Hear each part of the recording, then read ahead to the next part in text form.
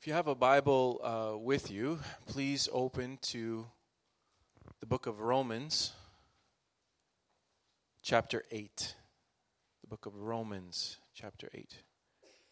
Matthew, Mark, Luke, John, Acts, Romans. The title of my message this morning is The Table of Freedom. If you're taking notes, the Table of Freedom. We're going to move through this chapter very slowly, and I hope that when something sticks out at you as you're reading, just mark down that verse, take note of it, highlight it, or underline it, go back to it. It's a very rich chapter, so we're going to try to parse through it together. It's talking about life through the Spirit. Verse 1, therefore, there is now no condemnation for those who are in Christ Jesus. Because through Christ Jesus, the law of the Spirit who gives life has set you free from the law of sin and death. For what the law was powerless to do, because it was weakened by the flesh, God did by sending his own Son in the likeness of sinful flesh to be a sin offering. And so he condemned sin in the flesh in order that the righteous requirement of the law might be fully met in us, who do not live according to the flesh, but according to the Spirit. Those who live according to the flesh have their minds set on what the flesh desires, but those who live in accordance with the Spirit have their minds set on what the Spirit desires. The mind governed by the flesh is death, but the mind governed by the Spirit is life and peace. The mind governed by the flesh is hostile to God. It does not submit to God's law, nor can it do so. Those who are in the realm of the flesh cannot please God. You, however, are not in the realm of the flesh, but are in the realm of the Spirit, if indeed the Spirit of God lives in you. And if anyone does not have the Spirit of Christ, they do not belong to Christ. But if Christ is in you, then even though your body is subject to death because of sin, the Spirit gives life because of righteousness. And if the Spirit of him who raised Jesus from the dead is living in you, he who raised Christ from the dead will also give life to your mortal bodies because of his Spirit who lives in you. Therefore, brothers and sisters, we have an obligation. But it's not to the flesh to live according to it. For if you live according to the flesh, you will die. But if by the Spirit you put to death the misdeeds of the body, you will live. For those who are led by the Spirit are children of God. The Spirit you received does not make you slaves, so that you live in fear again. Rather, the Spirit you received brought about your adoption to sonship. And by him we cry, Abba, Father.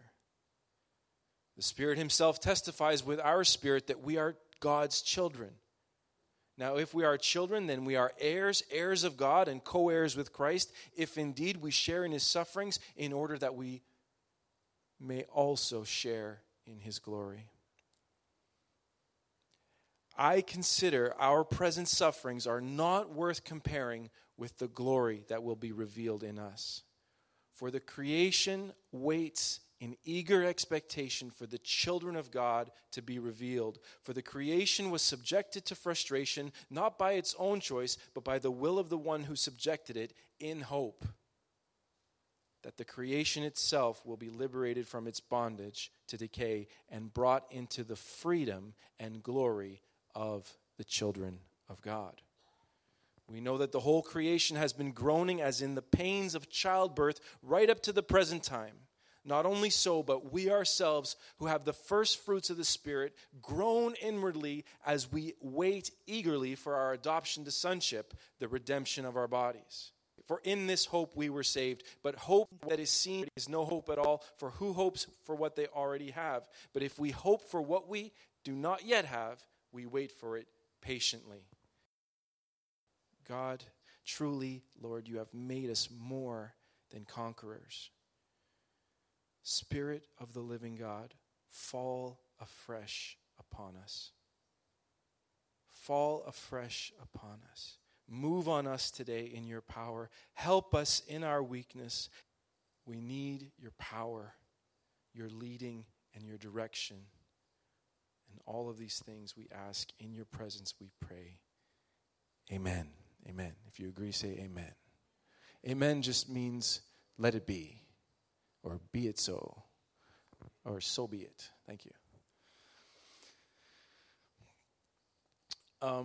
I just got back from boot camp a couple weeks ago. Not the thing that you do at the little gym down the street. The actual boot camp. Those of you who don't know, I'm actually in the Canadian Armed Forces. I am training right now to be a chaplain.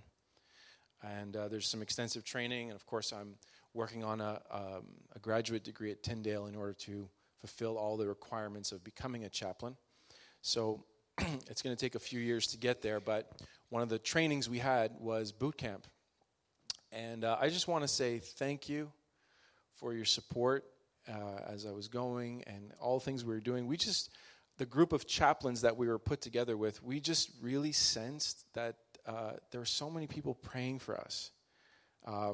It's hard to put into words what I mean by that, but it's just, favor. We get there and things are lining up. They're working out. We get to the lunchroom and it's free for us, or we go to do a certain exercise, or we get some equipment, and, they make you carry like 100 different things on you.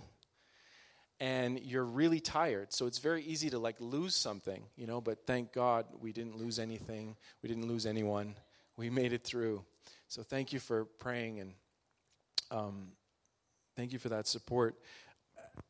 My question just to start off this morning is, have you ever been lost? We got lost in boot camp.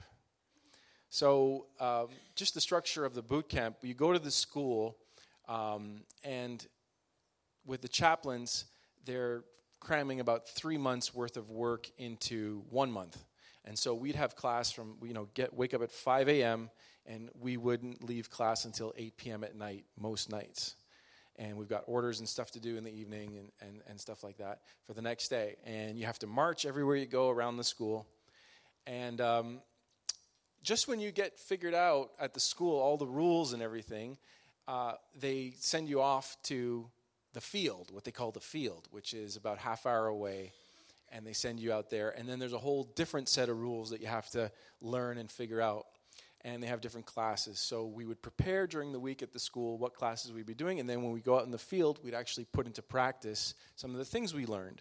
And one of the things we learned a little bit was this idea of topography, how to read a map.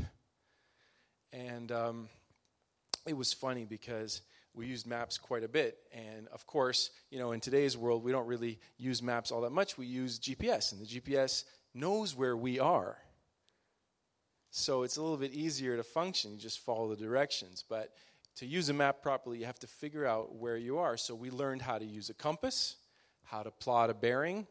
With the compass, you hold the compass up, and you're pulling on the little string, and there's a mirror, and you're kind of setting the declination. It's a technical term for how much the compass should be shifted and all that. Those of you who know what I'm talking about, you get it. If you don't, it won't matter because you'll never use it. But we learned how to use a compass and how to read a map and how to plot a bearing so that we could at least figure out where we are on the map and then how many paces it takes to get from point A to point B. And so they send you a chart of all these things, kind of like a treasure hunt. It's got like 15 points on it, and you've got to make it to each point. The problem with the field is you can't see what's really on the ground just from the map. You don't know if it's a forest or a swamp or if it's full of mud or if it's just flat grass. So you say, oh, it's easy, I'll just go that direction. You get there, and then you're knee-deep in water. It became an issue. So we were out there, and we got all the points. We're down to our last point, and it was way out of the way. And we had a small team of 3, and one person sets the pace, and one person checks the map, and the other person is on the radio, radioing back, telling the command where we are and everything like that. So it was my turn to lead, and this particular one, and we got lost. So you can imagine it was overcast, a little bit like today, so you couldn't really see the sun. It was just, the sky was all gray, and we're out there, and the trees are really, really high. It's all these birch trees. So in every direction, it's just all forest, all the way around, 360 degrees. It looks the same. So you can imagine how easy it is to get lost in there. And we used every technique. We traced back our steps. We tried to find markers. And to make a long story short, we came to the end of our ability. We came to the end of what our knowledge was. We weren't able to do it. So what did? We had to radio in. And we said, 2-5, that's the name of our platoon. This is 2-5 Bravo, that's the name of our little group. We are lost. So you could just hear them laughing on the other end of the radio for a little bit. And they helped us out and told us which direction to go in, and we made it back. That was fine. But I think that the idea is that this life can also be something where we, in our own ability, get lost from time to time. We face all kinds of situations and different things where we can't really sense which direction to take. Amen? Am I the only one?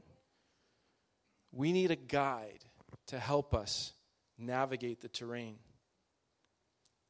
We cannot achieve God's will for our lives in our own ability. That's what Romans chapter 8 really hones in on. Is we cannot achieve God's plan in the flesh. We need the Spirit of God. You cannot achieve the plan of God for your life in your own strength and in your own ability apart from God. You need the guidance and direction and leading of the Holy Spirit. I think a lot of times we come to church, we pray, we ask God to lead us and guide us, and God shows up and He reveals to us a part of where we're going, and we sort of get direction. But then we go out on our own strength and in our own ability, and we try to figure it out all by ourselves and leave Jesus behind. I know I'm guilty of that. But Jesus doesn't want us to just get the plan and go do it on our own. He wants to walk with us through it, each step of the way. When we sow to the flesh, we are only able to reap the fruit that the flesh can produce. And Romans is very clear what that fruit is. It's death. It's death. Jesus was the only one capable of truly fulfilling the old covenant, the law. He was able to fulfill the righteous requirement of the old covenant because he is the bearer of the new covenant promise, the Spirit. What does that mean? It means that it was impossible to fulfill the law. It was impossible because they didn't have the Holy Spirit that could empower them to meet the righteous requirement of the law. If they could, Jesus would never have come. But he came and showed up as our Savior because without him, we would be bankrupt. Without him, we would not be able to achieve the righteous standard of God's law. So he stepped in and fulfilled the old covenant because he had the Spirit. Amen? Now that we've been made to partake of his Spirit, we too can walk empowered by the Spirit to fulfill the will of God for our lives. And I want to talk a little bit in depth about what life apart from the Spirit is like. It's just chaos. It's like being lost in a forest. It's coming to the end of your rope, end of your ability, where your strength has failed, your flesh has failed, and there is no hope apart from God. Jesus said this, apart from me, you can do nothing. We don't have to look too hard to turn on the TV and see all of the confusion that's going on. All of the hurt and the anguish and the suffering and the miscommunication and the fighting. News the other day that a young child was trapped in a car. You know, our heart breaks just by being in this world and seeing what's going on. We see so much hate and pain and confusion and powerlessness to affect any change. This is the fruit of our own ability. There's a scripture that says the letter of the law kills, but the Spirit gives life. And apart from the Spirit of God, all we have is religion. Apart from a relationship with God, all we have to go on is our own ability. If we today choose to live apart from the Spirit of God, what else is left? We only have whatever we can do, and we already know the results of that, the fruit of that. We cannot affect change in our lives or in the world around us at all apart from the Spirit of God. Do you agree? Apart from the Spirit of God, there is unrest. There is no peace. Apart from the Spirit of God, there is fear. There is no love. Apart from the Spirit of God, there is slavery to sin. Because it's empowered by the Spirit that we have victory over sin. 2 Timothy 3 reads this, first couple of verses. But mark this, there will be terrible times in the last days. People will be lovers of themselves, lovers of money, boastful, proud, abusive, disobedient to their parents, ungrateful, unholy, without love, unforgiving, slanderous, without self-control, brutal, not lovers of the good, treacherous, rash, conceited, lovers of pleasure rather than lovers of God, having a form of godliness, but denying its power. Have nothing to do with such people, Paul said to Timothy. And that verse is really interesting to me. Having a form of godliness, but denying its power. Everything can look right on the outside, but on the inside, Jesus said, it's just dead. It's deadness. It's what he claimed of the Pharisees because they were so concerned with the outward. Everything looked right. Everything looked perfect on the outside. But on the inside, they weren't relying on the Spirit of God. Who are we? We tend to read passages about the Pharisees and we say, well, that's not us. But we're challenged with the same human condition.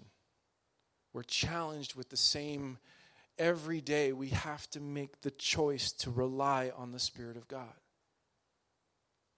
And you know that when you've relied on your own ability, how things have turned out. You can skate by for a while, but in the end, it won't produce the result that God desires for your life. We need the Spirit of God. And that's why every week when we come here to worship and we enter into the time of worship, it's that place that we come to where I believe God can move. God, by His Spirit, can do miracles in that place. It's not that God is bound in any place. He can move at any point. That's not what I'm saying. What I'm saying is there's an intentional time that we come to every week and should be more and more in your lives where we are worshiping God. We are praising Him. We're entering into His presence, and He's filling us because it's in those moments where the Spirit can do that work in us. Amen? You say, well, why do we worship? Why do we do that? That's one of the reasons. We're so desperate and hungry for the presence of God.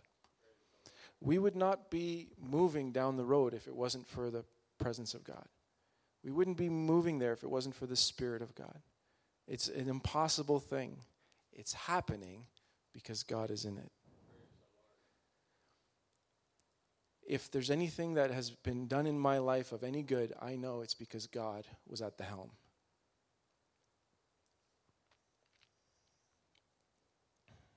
So the first thing I want to talk about tonight, this morning, that was just my introduction, okay? Hang on. We are called to guard our minds. We are called to align our thinking with the Spirit of God. How do we do that? The Scriptures speak about taking every thought captive and making it obedient to Christ. We submit our thoughts to God. You may think this is an impossible task. You're like, sometimes I can't control what I think. Okay, Martin Luther, the reformer, said this. He wrote it, actually. You can't stop the birds from flying over your head, but you can keep them from building a nest in your hair. You can't stop the birds from flying over your head, but you can keep them from building a nest in your hair. This is something that can be improved upon when you practice it. Why is this important? It's important to guard our thoughts because from our thoughts and emotions, and our emotions around our thoughts, this is the battleground where our actions are determined. Advertising industry knows this. Social media knows this. That's why they're trillion-dollar industries. Verse 12 in our passage, if you remember, lets us know that we have a duty. We have an obligation. We have a part to play in this work, and that is to submit ourselves and our thoughts to the Spirit of God. What is life like with the presence of God? 2 Timothy 1:7 says this, for the Spirit God gave us does not make us timid, but gives us power, love, and self-discipline. In the King James it says, God has not given us a spirit of fear, but of love, of power, and of a sound mind. With the Spirit we have a sound mind. This is really important for the day in which we're living, a day of confusion. A day where everything is relative. A day where a person's individual interpretation is the end-all and be-all of what truth should be. It's confused. And yet, by the Spirit of God, we can live with a sound mind. We can live in love. We can live with God's ability. With the Spirit of God, we enter into relationship to the Father over religion. 2 Corinthians 3:6 says this, He has made us competent as ministers of a new covenant, not of the letter, but of the Spirit. For the letter kills, but the Spirit gives life. With the presence of God, we have peace, we have joy, we have life. In Romans, we read about being adopted into God's family. We have freedom and liberty instead of slavery. Does this mean we are free from all sufferings if we live by the Spirit? No, but instead we have the fellowship with the sufferings of Christ to the end that we would also share in His glory. You know what Paul says about the sufferings he faced? On the one hand, he said the sufferings were great, but he said, if I had to compare what I'm going through with the glory that's to be revealed, He said, there's no comparison. Can I just put that out to you this morning? Whatever it is you're going through, whatever it is you're facing, the difficulties, the challenges, the impasses, the barriers, the blockages, the sins, the downright sins that are going on, and the suffering that goes with it, cannot be compared to the glory that awaits. Whatever it is you're facing, the glory is ahead. Amen?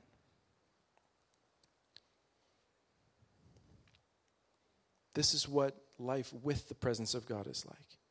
All of creation is awaiting the revelation of the glory of God. This world is not what it is destined to be. The Spirit alive in us causes us to long for our redemption. This is the substance of prayer, and this is my second point. Not only are we called to guard our thoughts, but we are called to pray. It's interesting. Right now I'm doing Master of Divinity at Tyndale, and I'm in this special program where it's called a cohort, and there's about 7 or 8 of us in the class, and everyone is from a different walk of life. Okay? They're all Christian, but some are Baptist, some are from a non-denomination, some are charismatic. I sort of sit by the other Pentecostals. We have our little charismatic corner, and when anything talks about the Spirit in class, they kind of look over at us and just give them the nod. We got the monopoly on that, so... And the thing is, the conversation came up about speaking in tongues. You ever love to have these conversations, right? Is anyone getting a little nervous? No? Okay. And I'm trying to explain to someone who has been told very adverse things, who thinks it was nonsense, or doesn't understand. It's very sincere. It's not... is not abrasive against speaking tongues. He just doesn't know or was told what he was told. We're trying to explain it to him. And so, of course, we're praying and trying to ask God to guide us in how to go about talking about this. And, of course, we talked about the book of Acts, how there was different languages was used to witness, and all the foreigners that heard in the day of Pentecost, they heard it in their own language, went back to the places where they were living and shared that testimony. But there's other parts of Scripture. 1 Corinthians 14 is a good one, where we talk about this prayer language. And I began to talk to my friend about it, my schoolmate, and I said, there is a place where we have this sort of private prayer language. It says in 1 Corinthians that if anyone speaks in a tongue, he doesn't speak to men but to God. His mind isn't edified, but his spirit is edified. Paul said, I speak in tongues more than all of you. He was making that statement to the Corinthians. But in church, he would rather that people prophesied, because people would be edified. They'd be able to understand. So Paul prayed in tongues. And I was sharing this verse with my schoolmate, and I said, there comes to a point in prayer where words are not enough. Have you ever come to that place in prayer where you've prayed through and you're praying and you're praying and you're praying, and there's some point you get to and you're like, you know what? There's no words left to express what's going on here, but I still have a desire to pray. And God, through his Spirit, it says in Romans 8:26, intercedes in our behalf through wordless groans. And when he heard that, it just clicked. And he was able to understand it a little bit more. The Spirit of God prays the perfect will of God for our lives. Essentially, what we're doing when we pray is we are surrendering ourselves and our wills to the mind of God. There's a cool story in the Gospels. It's the Mount of Transfiguration, where Jesus goes up the mountain. He's transfigured, and Moses and Elijah appear. And who's there with him? His 3 closest buddies. Peter's there, and Peter's always talking, right? And Peter says, Lord, it's good for us to be here. It's good for us to be here. We should build a shelter for Moses and Elijah and one for you, and we'll just camp out here. But the thing that I want to focus on is that when he got into the presence of the Lord, he had this sense that it was good for us to be here. And when we enter into the presence of God, we may be going through all kinds of struggles. We may have difficulties, things we're dealing with. But when we get into the presence of God, that is the sentiment we have. Lord, it's good for us to be here. It's good for us to be here because you're here, and your presence is here, and your joy is here. You know, there's a few times in the Gospels where the disciples stopped asking Jesus questions. It says in Matthew 22:46, they no longer asked him any questions. And in John 16:30, the disciples responded to Jesus after he was talking about the Holy Spirit. It says, now we can see that you know all things and that you do not even need to have anyone ask you questions. This makes us believe that you came from God. What a curious thing to say. It's not curious, though, for the one who has come to that place in prayer. Have you ever been that person who said, if God was right here, I would just be asking him so many questions. I would just be wanting to know why this is that way and why that's this and everything, and I have all these questions. Job was like that. You know, that happened to me once. I got a little bit anxious with God, and I just said, God, I want to ask. And I was praying, and I just sensed in my heart as I was praying, okay, go ahead and ask. And in that moment, everything just dissolved. I had nothing left to ask. There's something about the peace of God's presence that when we enter in, even our questions, things we thought were important, aren't important anymore. Because he has a way of giving us in our hearts what we really need. He answers our hearts before we can even ask. That's the type of God we serve.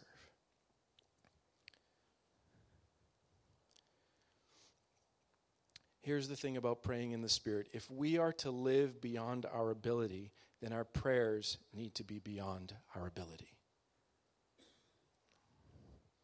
We need to get to a place in prayer beyond what our words can express. God has separated us from the failure of the flesh. He has made possible for us a life where even the sufferings we face have a purpose and a value in conforming us to the image of Christ. That means no matter what comes our way, we have the victory. We are more than conquerors. 8:31 in Romans says, what then shall we say in response to these things? If God is for us, who can be against us? And in verse 35, who shall separate us from the love of Christ? Shall trouble or hardship or persecution or famine or nakedness or danger or sword? As it is written, for your sake we face death all day long.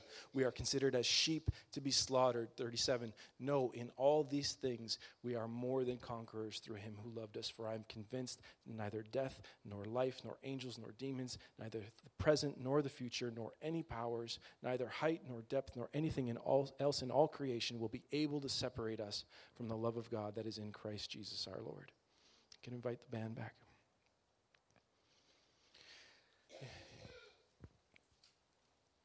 I want us to have a moment of reflection this morning.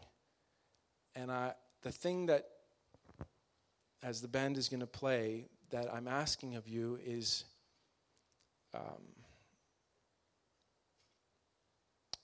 what it's going to take is honesty, okay? It's going to take honesty. You guys can just begin. You have to be honest with yourselves. Part of my degree at Tyndale, they make you meet with a spiritual director once a month to hold yourself accountable and just check in with you. And they don't try to tell you what to do with your life. That's not what their role is. It's different than being a mentor. They sort of come alongside you as a spiritual director, and they challenge you by just saying, hey, what's God speaking to your life? And then they journey with you together every month. And it's been a very beneficial process for me, and I've met with my spiritual director monthly, and he's been challenging me because I've been opening up to him about, I'm starting to realize that some of the things in my life today are the result of maybe some of my past. Some of my things that I didn't even know were back there.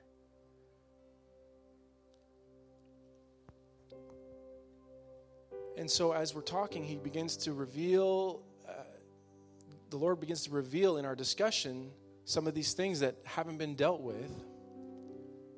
And the spiritual director was kind of helping me through it. He's like, you're not called to go and deal with that past issue in your own ability. He's like, what I want you to do is I want you to go back to that situation, and I want you to invite the Spirit of God in. I want you to invite Jesus into that situation.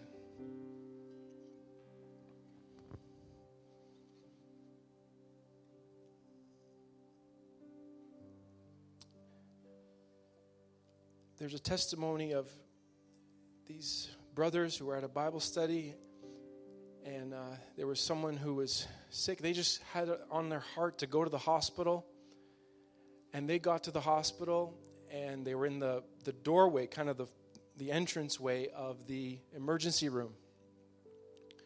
And people were coming in with all kinds of emergencies, and people were sick, injured, and all kinds of situations were happening all around them. And they just stopped right there in the doorway of the emergency room and began to raise their hands and began to praise the Lord and shout out hallelujah and worship with all their heart, soul, mind, and strength. And the power of God hit that hospital, and people were getting healed all around the emergency room. Because they took a moment to stop and say, in this situation of brokenness where hurt and pain and suffering is happening, we're going to take time to invite the Spirit of God in. And that's what I want us to do in just a moment. I want you to think about a hurt. Some of you have physical needs. Some of you, it may be related to a relationship. Some of it may be financially related, spiritually, your career, academics. Can you just all close your eyes, just because it'll help you focus, if you want to, okay? Just think back to a situation that maybe the Spirit of God would put his finger on and say, I need to deal with that. That's still a scar. That still hurts. That still needs to be dealt with. I want you to kind of replay the situation, things that were said, actions that were taken. But this time I want you to invite Jesus into that picture. Begin to ask yourself, where is Jesus in this picture?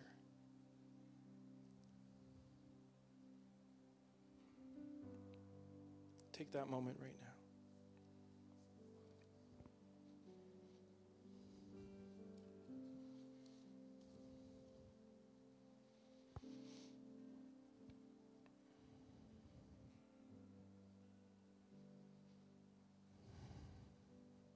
What would Jesus say in this moment? What would the Spirit of God speak to your heart that would help change your perspective on what happened? Maybe you messed up. Can we just give that to God right now? Lord, I give this situation to you. Just give that whole situation, that person, that hurt. Lord, I give you this hurt. I give you that difficulty. I give you this situation, God. In my own ability, I can't bring any change. In my own strength, Lord, I can't fix it. I can't even understand what's happening in my own heart. But I give it to you today, Lord Jesus. Would you cover this? Would you speak your life into this by your Spirit? We're called not to work out our history and our past on our own. We're called to have the Spirit of God move in, even to those difficult situations that we've faced.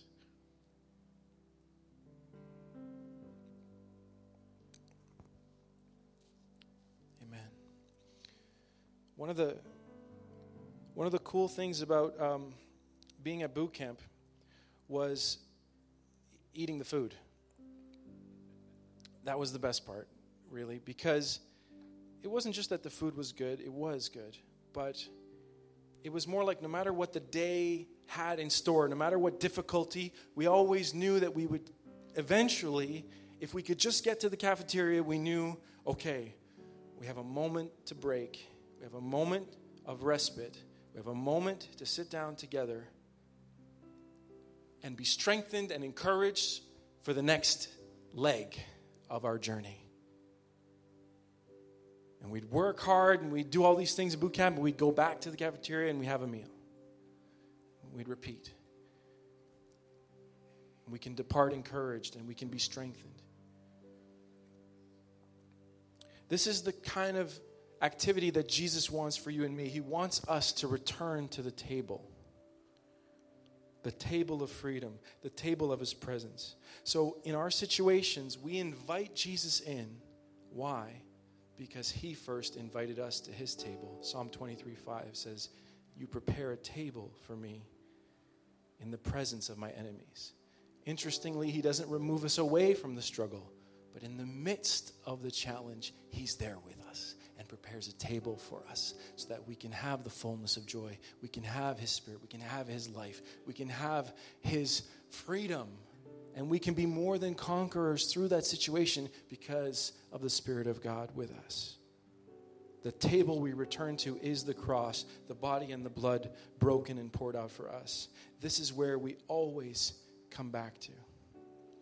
You know, in the Old Testament, they would revolve their calendar around feasts, and they'd always come back. No matter what their life would happen, the difficulties that the nation would have, they'd come back to that feast. They'd come back to the tabernacle. They'd come back to the altar. They'd come back to the table. They'd come back to where the presence of God was. And now we don't have to go back to a certain place because the table of the Lord's presence resides with us. We can just come back to it. You know, when we can pick up this table and we can take it wherever we go. We don't have to leave it here. When we go down to Hoover, we're picking up this table of his presence and we're walking down the road and we're going to plant it right over there. Amen?